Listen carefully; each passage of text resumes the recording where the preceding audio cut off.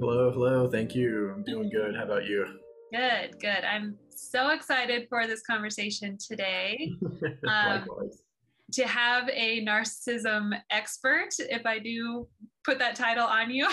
Sure, I'll take it. um, yeah, when we first met and you said that you work with narcissists, my interest was piqued because usually you don't see narcissists finding therapists. So hmm to have a therapist with a sole practice, right? With just people hmm who have narcissistic tendencies or NPD, is that right? It's a mix. It's so narcissistic personality disorder is one of my specialties. The other things I specialize in is emotional intelligence, which kind of leads into NPD, narcissistic personality disorder. I also specialize with anxiety, anger management, and depression. Okay. Okay. So yes, all of the very complicated things. Yep, absolutely. Why don't we start by just explaining maybe what narcissism is and how it's different than NPD? So, narcissism is more of a perception and mentality in comparison to narcissistic personality disorder. How I differentiate the two is both intensity and consistency in narcissistic traits and tendencies. Mm-hmm. Essentially, someone who's narcissistic, regardless of a diagnosis, is solely focused on themselves and getting what they need or want, regardless of what's happening around them in their environment, is how I would describe narcissism in comparison to narcissistic personality disorder, NPD. That is a mental health diagnosis. It is they have to meet certain criteria. There's a total of 9 criterion. They have to meet 5 out of the 9 in order to be diagnosed with NPD. The difference between someone who has narcissistic traits and someone who's a full-blown narcissist is the more criteria a person meets for narcissistic personality disorder, the more intense they're going to feel on the receiving end. So if you are in a relationship with someone who's a narcissist or someone in your work environment is a narcissist, you're going to instinctually feel a clear distinction between someone who probably has NPD because they're going to show all of the symptoms all the time, every day, in comparison to someone who's kind of narcissistic. It's kind of hit or miss. In some moments, they'll be narcissistic, and others, they won't be. Okay. Yeah, I think that's a good differentiator because the word narcissism and narcissist is thrown around very like everywhere right now. Mhm. So a lot of people are coming to me like saying their partner's a narcissist. And I'm like, I don't know if that's true. Like you can be experiencing some tendencies, some of the traits Mhm. as you speak. But to have the full on personality disorder is also kind of rare, right? Yeah, yeah. I mean, it's according to the data. I think last I looked, a total of 6 to 7% of the entire population have NPD or could be diagnosed with NPD. So it's not something that's common. The majority of them are men. Out of the 6%, 6 to 7%, about 50 to roughly like 75% of those diagnosed with NPD are males. Okay. Okay. So more likely, probably, is that these people, these women, are experiencing a partner that has narcissistic traits or Mhm. tendencies. So, what are some of the traits, or what would be the behavior that they could expect from someone who has those traits? Sure, it would be a lack of empathy and remorse is one. Empathy is how I would describe as recognizing another person's emotions and being able to acknowledge what those are. People who are higher up on the narcissistic trend also don't really care for boundaries. If you set a boundary, someone who has NPD, they just ignore it. Mhm. Um, Being preoccupied with fantasies of power, ideal love, beauty, intelligence, money is another marker for narcissistic traits. A lot of this behavior starts in early adulthood to like high school. So if you have any information about this person's like background and how they were before you met them is another indicator. The longer they've been like that, the higher likelihood that they're running up the narcissistic traits and potentially leading into full blown NPD. The other marker is being manipulative. People who are narcissistic, the entire focus is on them and themselves, what they need and want out of their environment, be it family, friends, colleagues, work, whatever. So their entire focus is on themselves and themselves alone. So they don't really think too much about others around them. Mhm. Yeah. Yeah. The first time that we spoke, you had used the analogy of a chess game, which I thought was Mhm. fascinating. Will you talk a little bit about that? Because I think the visual of that is really helpful. Yeah, so the thing with narcissists that a lot of people don't realize is they're often very self-aware of their behavior. Plenty of narcissists, and even those with full-blown NPD, are actually aware how they present themselves, and they just don't care because they're narcissists. Mm. And because so many of them are lacking the emotional intelligence, when you take a human person and you remove all of the emotion, all you have is logic. That's it. So then you see them often in very logic-driven careers, things that have a lot of business planning or strategy. And I relate this to chess because a lot of narcissists will play head games with people around them. Gaslighting is one of the things they do. Love bombing is another example of that. And so they're always in a chess match with everyone around them. But because they spend so much time using their logical part of their brain, they're just inherently and through experience and hours of practice that much better at using logic and strategy and insight into human behavior to essentially outwit and outplay their opponents. And their opponents is everyone and anyone within grasp. Yeah. Yeah. I think it's such an important concept to grasp because these people have been practicing the manipulation to get Mm-hmm. their needs met for their entire life, right? So Mm-hmm. they've surpassed the 10,000 hours.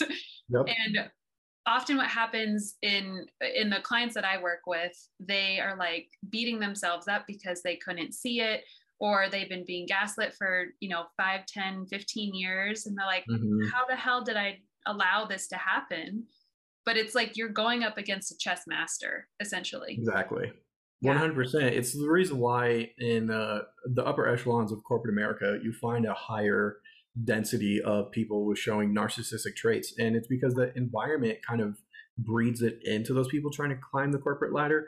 But also if you look at the environment, it's all business, it's all logic, it's all strategy and numbers and money.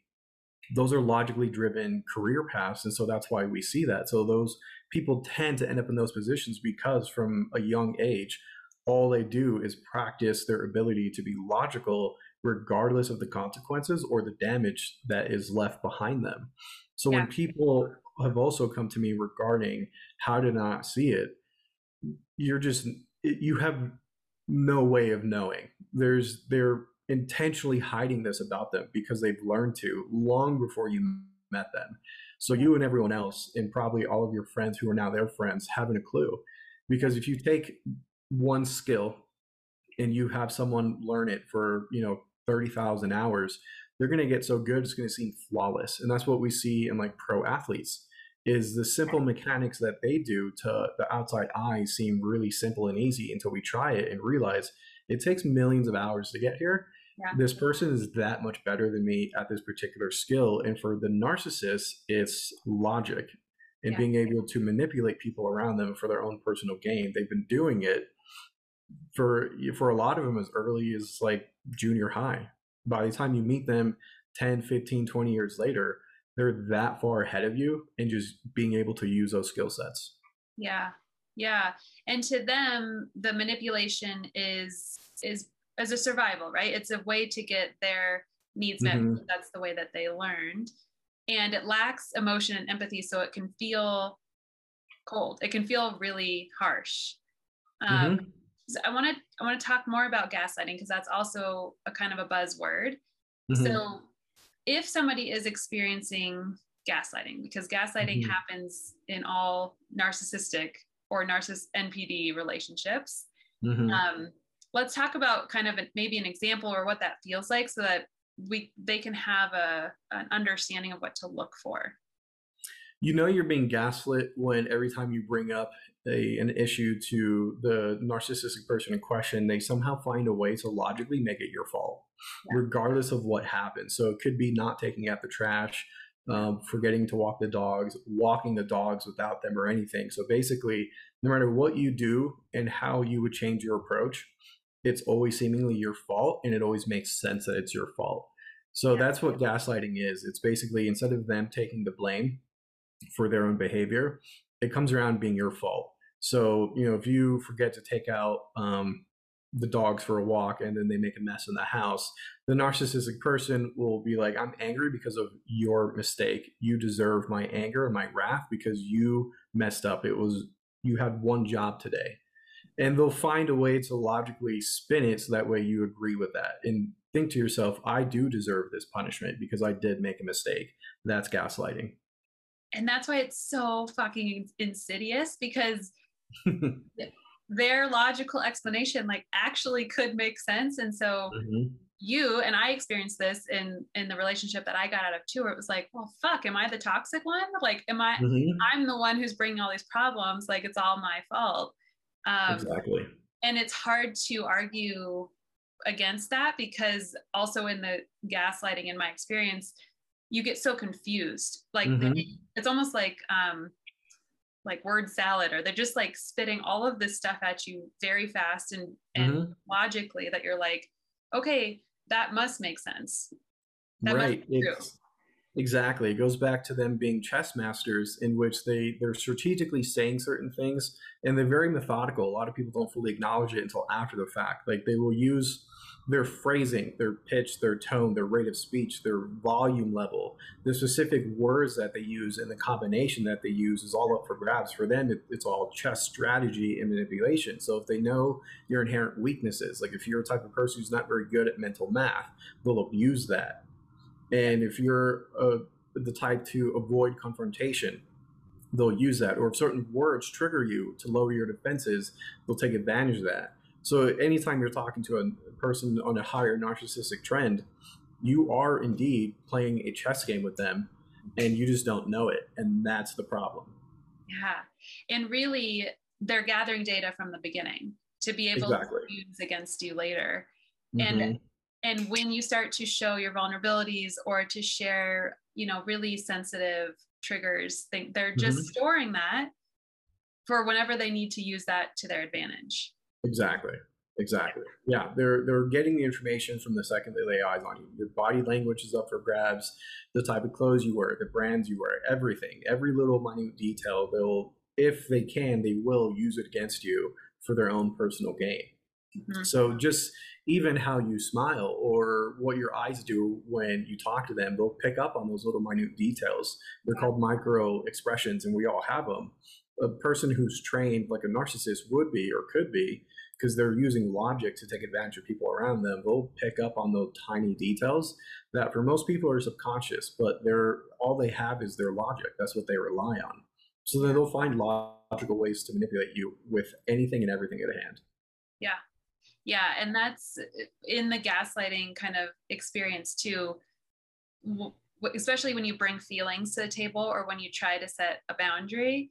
That is why it can feel so defeating to continue to want to bring those things to the table, because they're automatically dismissed, right? And not only dismissed, but they're spun so that you believe that like feeling like you need whatever is too much and it's your fault.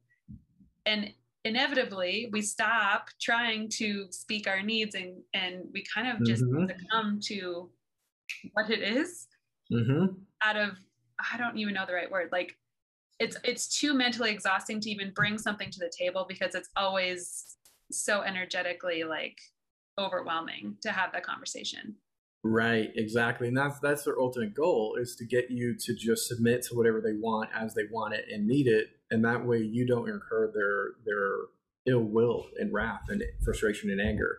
And so in order to avoid punishment, you just succumb, because in your mind, they've manipulated it enough and kind of trained your logic to believe that if I don't act in a certain way that's pleasing to this individual, I get punished. So it's a lot of conditioning is what that is. It's social engineering is what we call it. It's so crazy to think that people, I kind of talk to clients about us living in different worlds. Like we're on this planet, narcissists are on this planet, and like we don't understand how that works, because they are so far beyond any behaviors that we would have. I think it's helpful, because this can feel very, very confusing on why somebody would treat someone else like this. And part of the gaslighting I think is also important is their ultimate goal is to deflect the whatever the problem is, deflect it back onto you so that they don't have to feel any sort of responsibility or take accountability. Talk a little bit about why they're so incapable of doing that. A lot of people don't recognize narcissists are incredibly insecure individuals. So a lot of them have a trauma background, which feeds into the narcissistic personality disorder diagnosis. So growing up, most of these individuals had a lot of rejection and often had narcissistic parents anyway. So for them, it's how they survive, right? They learned often to be this way by going through it themselves. So in order for them to cope and survive, they learn to be logical and manipulative. But because they never really received a lot of empathy, love, attention, affection, acceptance, they're actually quite fragile behind their hard exterior. And so when you pinpoint one of the vulnerabilities or you make it their problem, they're so sensitive that they essentially panic and freak out. And that's when they become explosive. So essentially, a narcissist is trying to survive in a world, from their perspective, that never loved them or accepted them for who they are, and they have yet to get past that. So it's a coping mechanism. Yeah, and really they feed on the need for other people's external, like the external validation, right? And that's part of the love bombing that I want to get into too. I've also heard narcissists be sort of explained as parasites, where they actually need a host. They need somebody to provide their food, which is the validation. So let's talk about the love bombing, because that's also a very confusing experience to go through. Absolutely. So one of the things about narcissists, and particularly people with NPD, is one of the criteria to be diagnosed is a need for admiration. It's near constant. No matter how much they get, it's not enough. And so because they're so logical and manipulative, they'll pinpoint a target, particularly someone who's more empathetic or flexible people pleaser, and they'll find out all the things that person needs and wants in a partner, and they'll become it. Yeah. So then they'll do all the things that makes them lovable, likable. Flowers, chocolates, vacations, money, whatever it is that person is disclosing, either knowingly or not, they're reading into that information and becoming that person for you. Eventually, when they feel like they have their hooks in and that you're not going to leave because they've orchestrated and manipulated the situation, that you're kind of stuck, then they pull out the rug from underneath you and you get the full-blown narcissist. Yeah, that's a really confusing experience, because you see them in like at their best, right? And so they're almost presenting this false persona. You fall in love with this false persona it's not even them, because they're just mirroring you. So you're really falling in love with what you want. Exactly. And then when they pull it and they start the other phases of the narcissistic kind of relationship cycle, there's a lot of like clinging to what it was and holding on to the hope that they're going to go back to that. Yep. I call that place potential land, where we like dissociate from our reality, and we're like living in this fantasy place of like, when he shows up again or when he starts going to therapy, things are going to be better. And they never go backwards, right? They never go back to the love bomb phase. No, it's not in their best interest. There's no need for it. They have what they want and needed. Yep. And if anything, they'll just repeat the process with someone else to try to gain more of it from multiple people. Yeah. But once they have your love and admiration and acceptance, then they move on with it. They've won, right? They won. That part of the game is over. So talk about the other stages. What happens after the rug gets pulled? Essentially, they stop caring or even trying. So it's all of their natural behaviors and their perceptions, it just comes out in full force. So they'll, I've seen some become or heard through my clients of being physically aggressive and abusive, mentally, emotionally abusive, sexually abusive as well, because they have no fear that anything that you gave them is going to be removed. Yeah. So then it's just them unfiltered at that point. Yeah. Yeah. And then they actually start to discard you, right? Or they start to like subtle ways to really break you down. Is that to like, if they're trying to get validation, do they get validation out of making you feel like shit or making you as small as possible? Sometimes it can be, because it shows to them their level of influence and power over an individual. And that's something that's also another part of the criteria of having NPD is fantasies and obsessions around power, manipulation, influence. So if they can prove to themselves that they can orchestrate how you feel for when they want it, then that is validating for them, because they must be so important that they have this amount of influence over you. Yeah. And oftentimes during that phase where they're cutting you down, they're discarding you, they're not giving a shit anymore, they're also working on another woman. Or I'm using men generally as the narcissist here, but it could be a woman. But they're working on the next host, or the inevitability of this relationship ending, or you kicking them out, or whatever. So like cheating, all of those kind of pieces come into play after the love bomb phase, really, it sounds like. Yeah, 100%. They're always looking to move to the next target. They never really stop. They're restless. That's the thing about most narcissists, is that they're actually quite hardworking, intelligent people.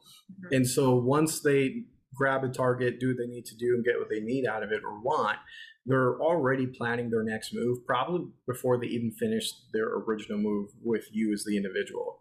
Yeah. So they're probably targeting at least 5, 6 other people, sometimes more, depending on their social structure. And so they're just kind of strategically waiting and biding their time, collecting information, and then methodically moving forward with their plans. It's wild. I mean, even as we talk to this again, I'm just like, how? Like, that takes so much like planning, but they've been practicing, so that is how. So is it possible to like be in a long-term relationship with a narcissist, or like have a marriage with a narcissist?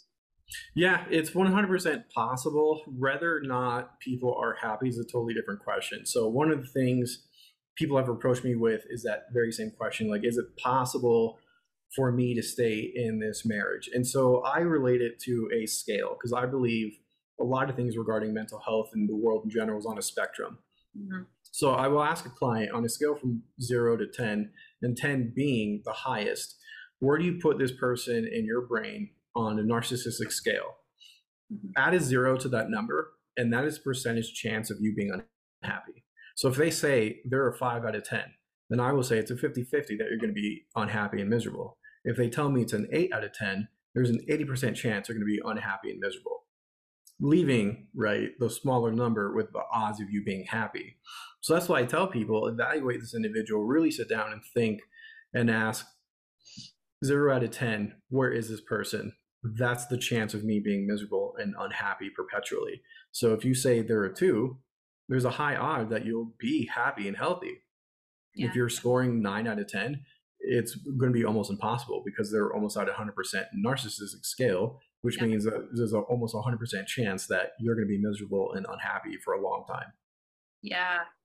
Yeah. And there's this concept or phenomenon, or whatever you want to call it, of breadcrumbing, right? That they get you so familiar with like such little attention and love, so that when they give little breadcrumbs, you like cling to it, and that one thing wipes out all of the 15,000 other things they did to hurt your feelings or make you miserable, right? 100%. It's because the reason why this works is that one thing is designed and geared to have you elicit that kind of reaction. Yeah. So whatever that tiny thing is, it must be so important to you as the individual. Yeah. That for everything that happened before is just wiped clean. And they know that, and they habitually do that. They even do it with their therapist. It's happened to me before, where I will attempt to terminate with a client who's narcissistic because they're unmotivated and not really caring. And they sense it and will give me just a little bit to keep us in the same relationship. It happens all the time. I see it frequently with most of my clients. And when I eventually catch on, I just have to tell them either we fully engage or you find another therapist. And Mhm. that's you. It works with everyone, me included. Yeah. It's again insidious. It's all of their behavior is so psychologically damaging, and Hmm. it is psychological and emotional abuse what they're Hmm. doing. And so I help to like instruct clients and like keep objective data.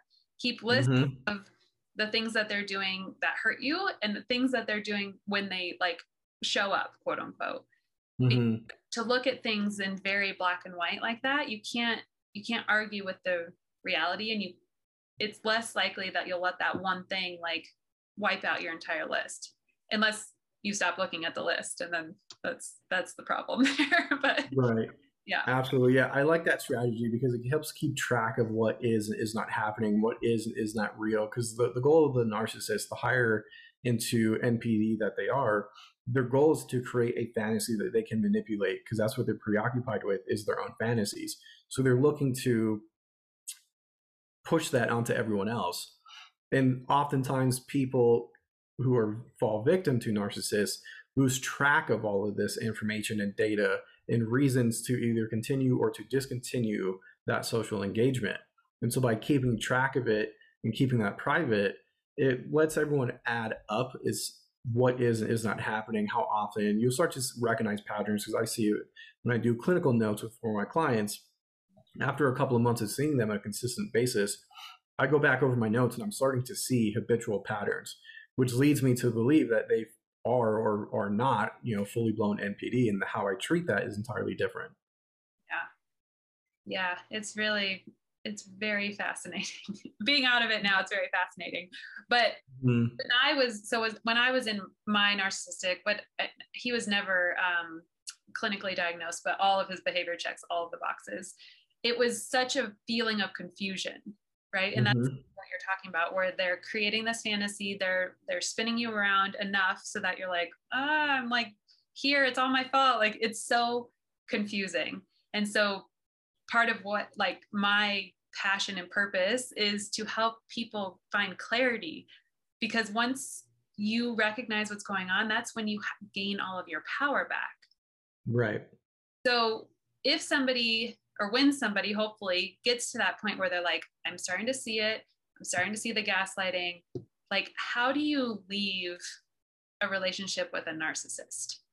People have asked me that quite frequently. There's a lot of different strategies out there based off of the general public, but the one that I like the most, I've seen be most effective, is work on setting very firm boundaries within yourself because the narcissist knows all of your boundaries and limitations and has figured out a way to manipulate them without you knowing or feeling it all the time. And so, if you're in a relationship with a narcissist and you're trying to exit that relationship, question yourself what your boundaries are and in what ways does that person convince you to pull those boundaries down.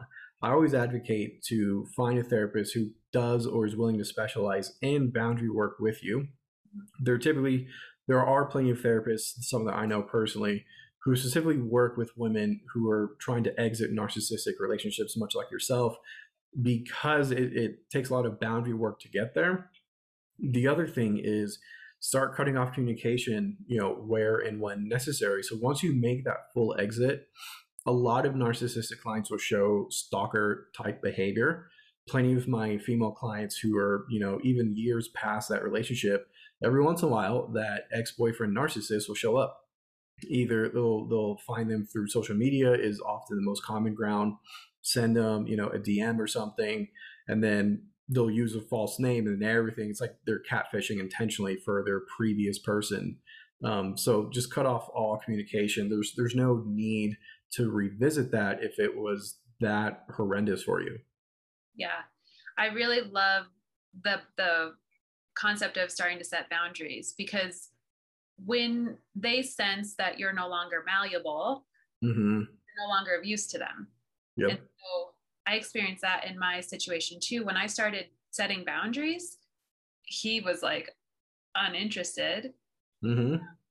And I think that it's such a place of like empowerment to be able to set boundaries in general, but like to do them with a narcissist is extra challenging. So to have support, I think is really key there.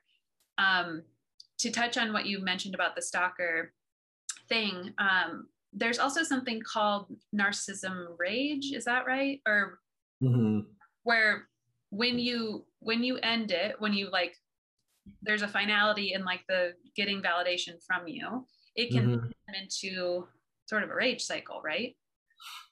100%. So it's not a clinical term, but it is well spoken about. So essentially, I like to think of most narcissists as kids who just didn't grow up and ended up becoming adults through time. So if you look at all of their behavior and think of like a child who, is just too young to really understand social concepts, most children are inherently narcissistic, but it's expected because they're kids and they're trying to survive. And it's the parent's job to not only reinforce positive behavior, but to unconditionally give to that child. So essentially, an adult narcissist is going to throw a fit. It's essentially what's happening. And so all of that sense of rejection and loss and any abandonment or any flashbacks of trauma from previous time, that will cause what I call just explosive behavior, in which they'll be even more unpredictable than normal. And that's when there's a chance of hostility, aggression, more victimization of the person involved. And so I've always, coached clients who are trying to exit, be like a narcissist, like plan this out, like use your logical brain to figure out how you're going to, separate the finances, when you're going to move out, where you're going to go, who you're going to be with. Don't do this alone. Have a support structure, get a therapist. You need to start playing a chess match with this person, not with the intention to win the match, but to exit the match unharmed. Sorry, I have dogs. Not only to be,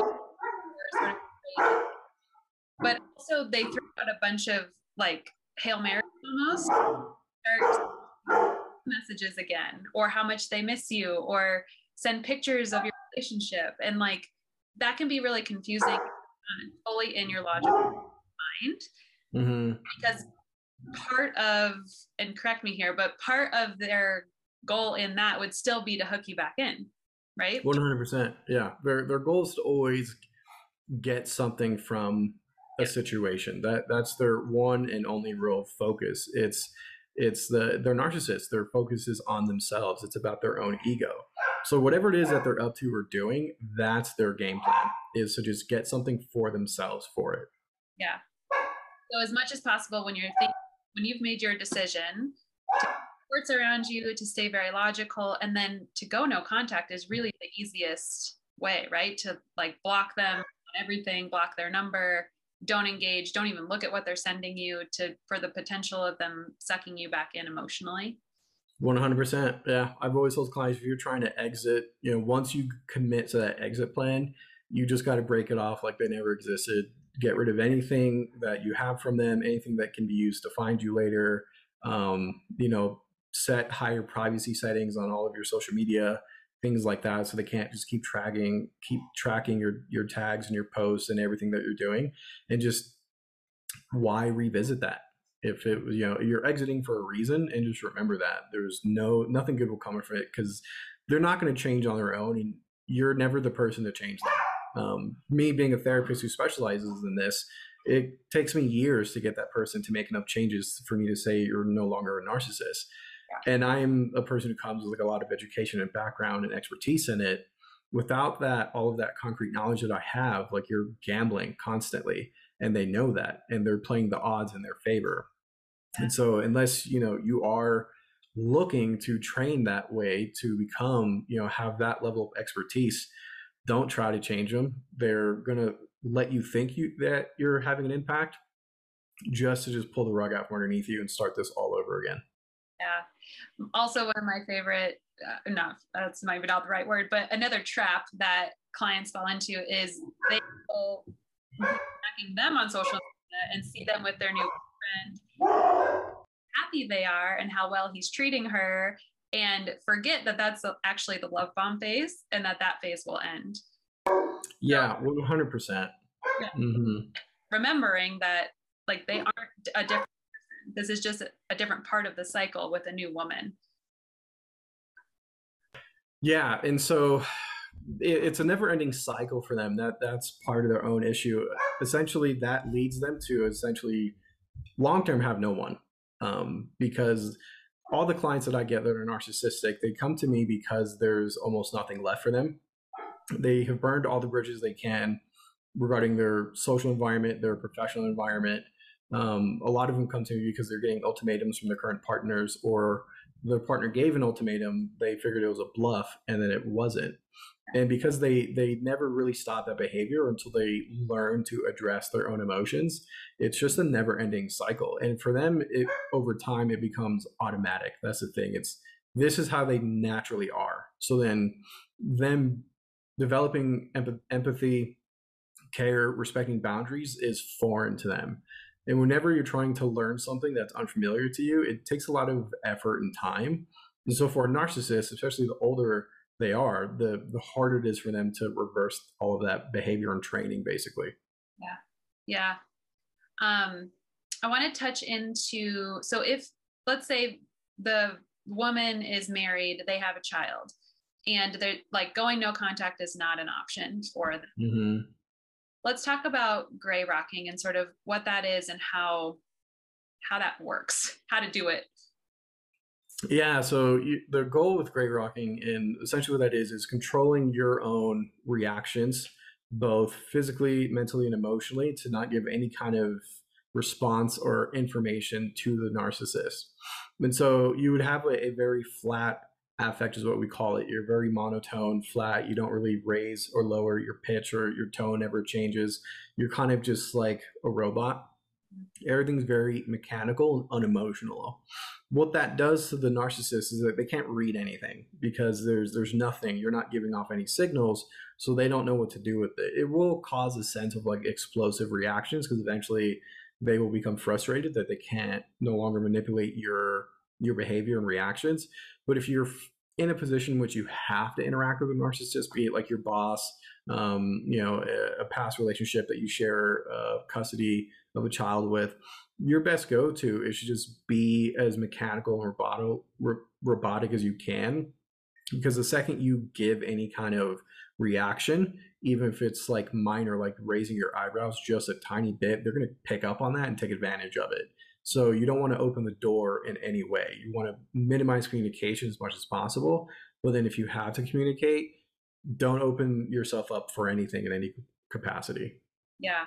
To approach it in a very logical, I like the word robotic. I think that's easy to sort of embody, which can be hard for people who typically get wrapped in relationships with narcissists, because you're usually pretty empathetic and pretty like an emotional being.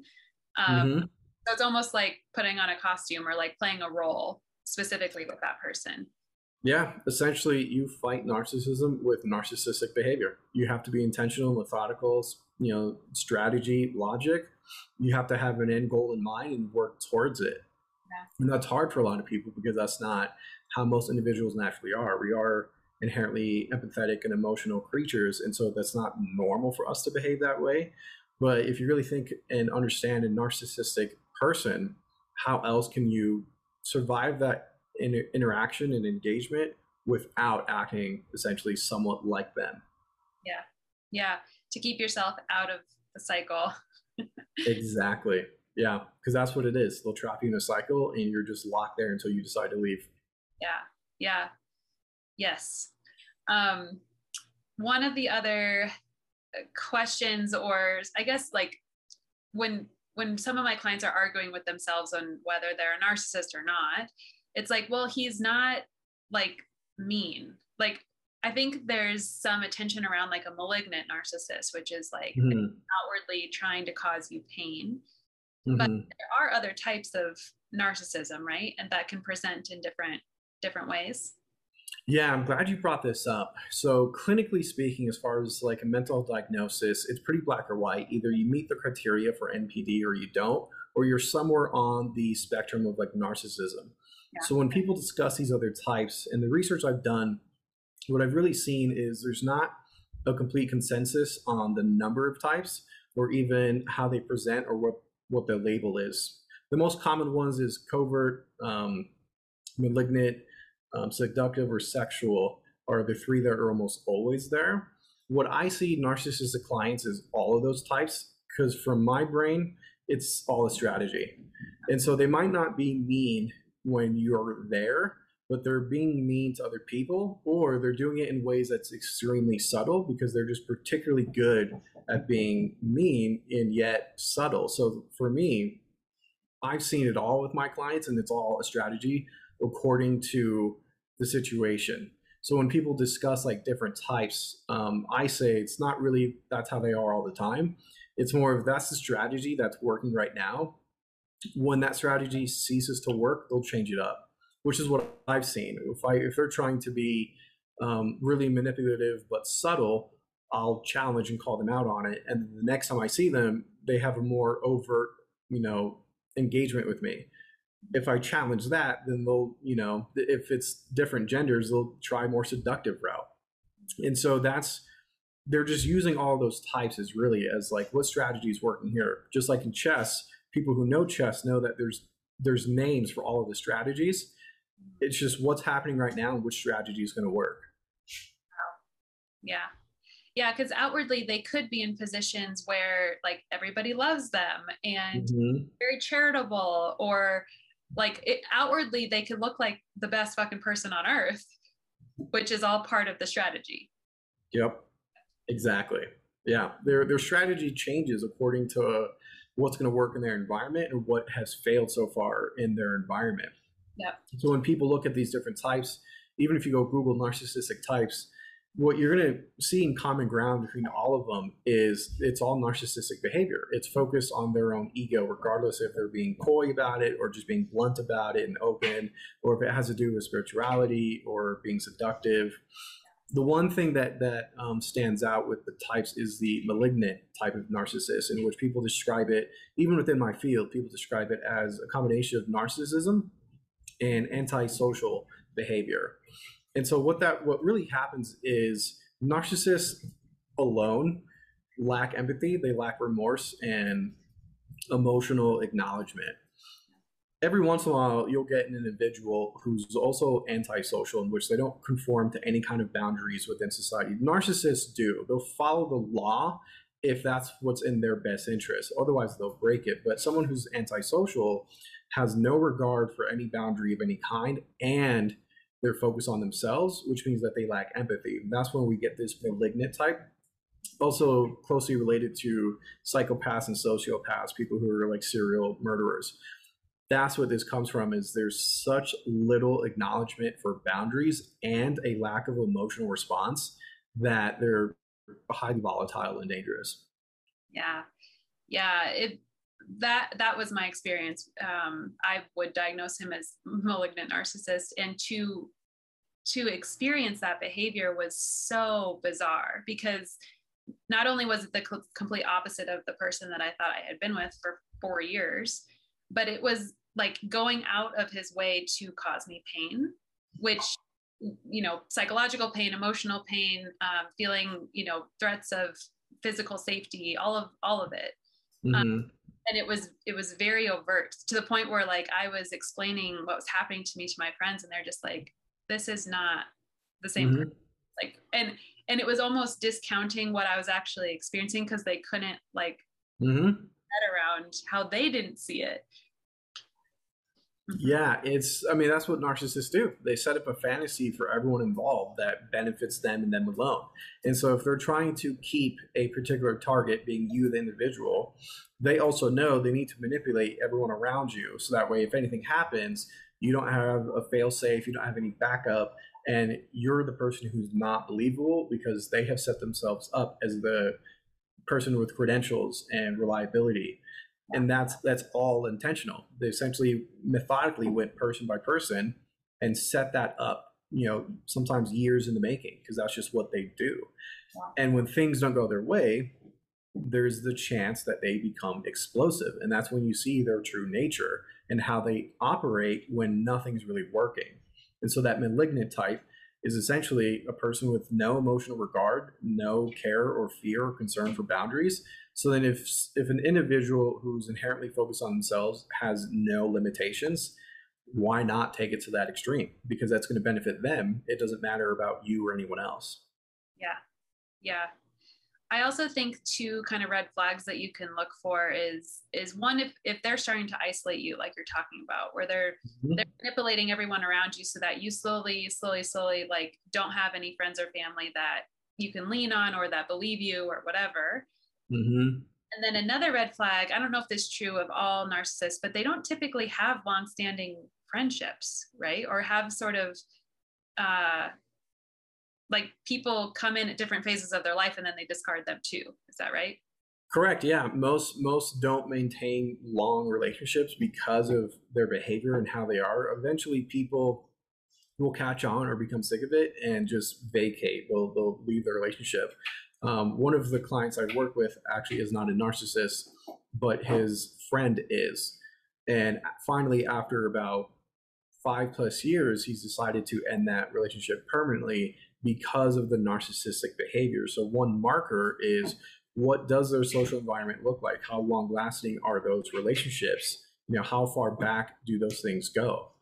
The less information there is there, then that is a red flag, because most people have at least one person who's been around for a while. Yeah. Yeah. I didn't know that that was a red flag to look for when I was looking. I wasn't looking for red flags, but I hope that clients are, and people who get to experience, this video and your work and learn more about narcissism have more tools at their disposal to be able to help avoid getting into these situations in the first place. Because it's kind of inevitable that we're going to come across people where, like, even if you've done all your healing work and are exceptionally boundaried, like you might still get sucked into something, right? But it's a matter of recognizing it and then leaving quicker. 100%. Yeah. I mean, these people, the interesting thing about narcissism and all of the data that's out there is that it's almost inherently inaccurate, because most narcissists, they're so crafty even to the professional eye that not all of us catch it. And so how many of them are willing to admit and then become part of that statistic that professionals like me rely and report on? And so I've met plenty throughout my life, probably because I'm just more attuned to it, being a mental professional, and this is what I focus on.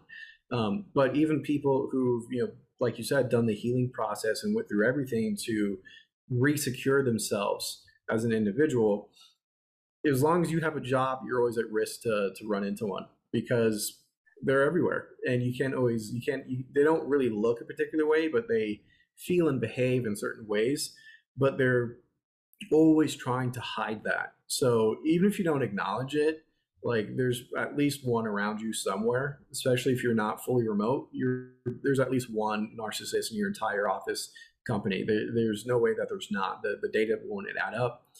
Whether or not you're a target depends. And so if you're not a target, you just don't acknowledge it because they don't want anything from you, or what you have is not something they care to get. But it only matters when they choose you, and that's when everything starts. Yeah, that's where the being really boundaried and confident in yourself comes in, because then you're less appealing to them. I want to touch on what you just said about the feeling. Like I talk to my clients about having, after you've been through an experience with a narcissist, you have an internal alarm system, what that behavior felt like.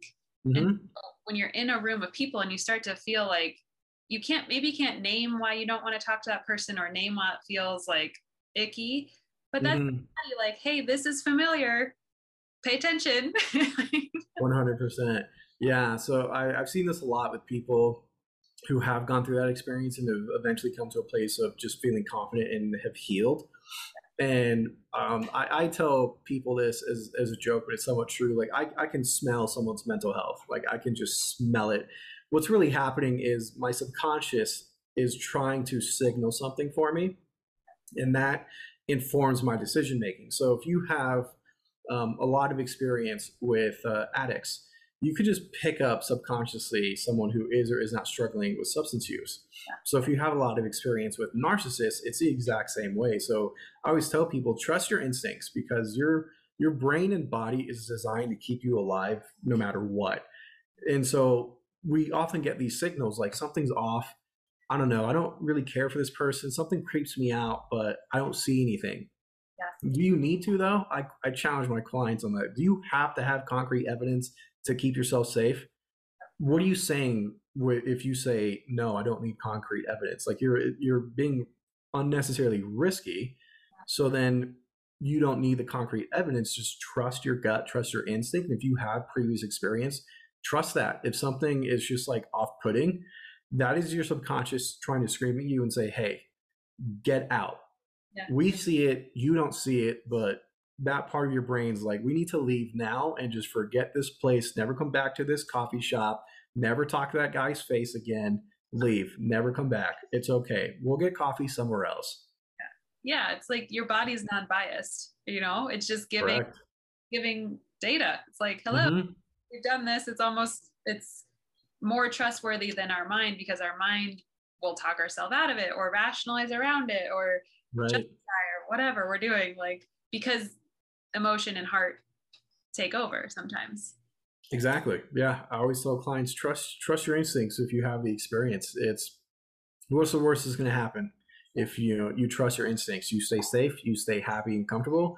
I mean, you're risking a lot with, because you feel like you're being irrational because it's a hunch. Yeah. I say that sometimes being irrational is what keeps people safe. You don't need the concrete evidence, and no narcissist is going to tattoo it on their forehead, I'm narcissistic. Like, you're not going to know until after the fact anyway. Why chance it? Yeah. And if for some reason, and again, going back to the inevitability of like getting sucked in for a minute or a little while, right? It's like, look for the red flags, look for their inability to take accountability, look for the gaslighting, look for, everything being centered around themselves and needing validation. And what happens when you set a boundary? Do they respect it? Is there open communication, or is it like, that's your fault? There's the red flags, I think, are a big part of staying sane in people you're meeting. 100%. Yeah. If you're trying to invite someone into your life and you're not entirely sure and you've had negative experiences in the past, test it. You don't always have to be so blunt about it. Specifically with narcissists, test their level of empathy. Yep. Set a boundary and see how they respond. Check out their social network. Try to get to know their friends. Are they of like mind? How have their experiences been? What are they like? Test the waters always. And if you're not really getting clear messages one way or another, then just trust your instincts on that and just move forward with that. That's all you really need. Yeah, I think that's extra important in dating also. And I can speak to, like, myself and my clients are fucking terrified of getting into another relationship, right? Because they're like, through that again. And so using the dating process as a way of, again, gathering data, testing the boundaries, like, can they show up to a conversation? Is it this too good to be true? Like, let's go to Bali after knowing each other for 2 weeks, There's some things that you can see through the love bombing, because also during the love bomb phase, if you tried to set boundaries or speak about something real, it still wouldn't go well, right? Even though you're in that sort of euphoric place. Yeah.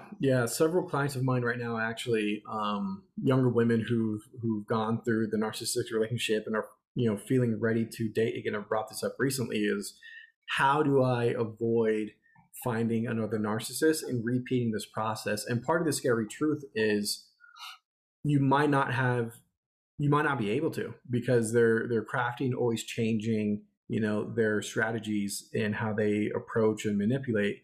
The best thing you can do is set up, a strategic defense. What is your criteria for selecting, a dating person?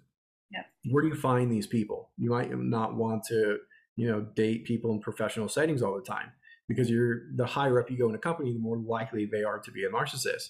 So that's one thing to consider. Or is it always bars where you're likely to find a narcissist because they're trying to take advantage of someone who's not completely coherent anyway?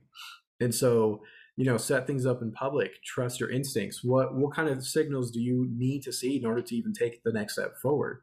If you don't see them, then just, contemplate If I can get the list of things I have to feel safe checked, if I can get all of them, is it worth taking a chance knowing what's possibly out there? It's why people, are scared of the ocean. We don't really know what's there, yet we know things can be harmful. They can also be beautiful, but it's kind of uncontrolled Yep. and we can't see everything. And that's what dating feels like. After you've gone through that experience, it's like you're just diving into the ocean, hoping you find a dolphin, not a shark. Yeah. I think another thing to be aware of when you're dating is to not reveal all of you in the very beginning, because Mm-hmm. part of building trust with someone is like, I'm a little vulnerable with you, and then you're a little vulnerable with me. And it builds, right? You build sort of levels of things you're willing to share, or you don't dive into all your traumas on the first date. And I think sometimes part of a narcissist strategy is to trauma bond. So Mm-hmm. they make they almost make you reveal all of your stuff because they're holding it, Mm-hmm. but also so that they can be the savior for all of your stuff. 100%. Yeah. It's a very effective strategy, particularly for people who have a lot of trauma and it's kind of apparent. It's something I see in people as well, but because I'm a therapist, like I can just tell the behaviors and the reactions to how I present myself, if there's a sense of trauma there or not. Narcissists, some of them will target people with higher rates of trauma. It's also the reason why those same individuals are more likely to have repeat narcissistic relationships. It's because they're being targeted by the narcissist, disclosing their trauma, giving a lot of information, and then the narcissist then manipulates everything to their own benefit, re traumatizing the same person over and over again. Yeah. In order to build a relationship with someone, you don't have to disclose everything about you all at one time. In fact, Mm-hmm. like the feedback or the comeback that I get from clients around that is like, well, I want to be genuine. I want to be authentic. I want them to know who I actually am.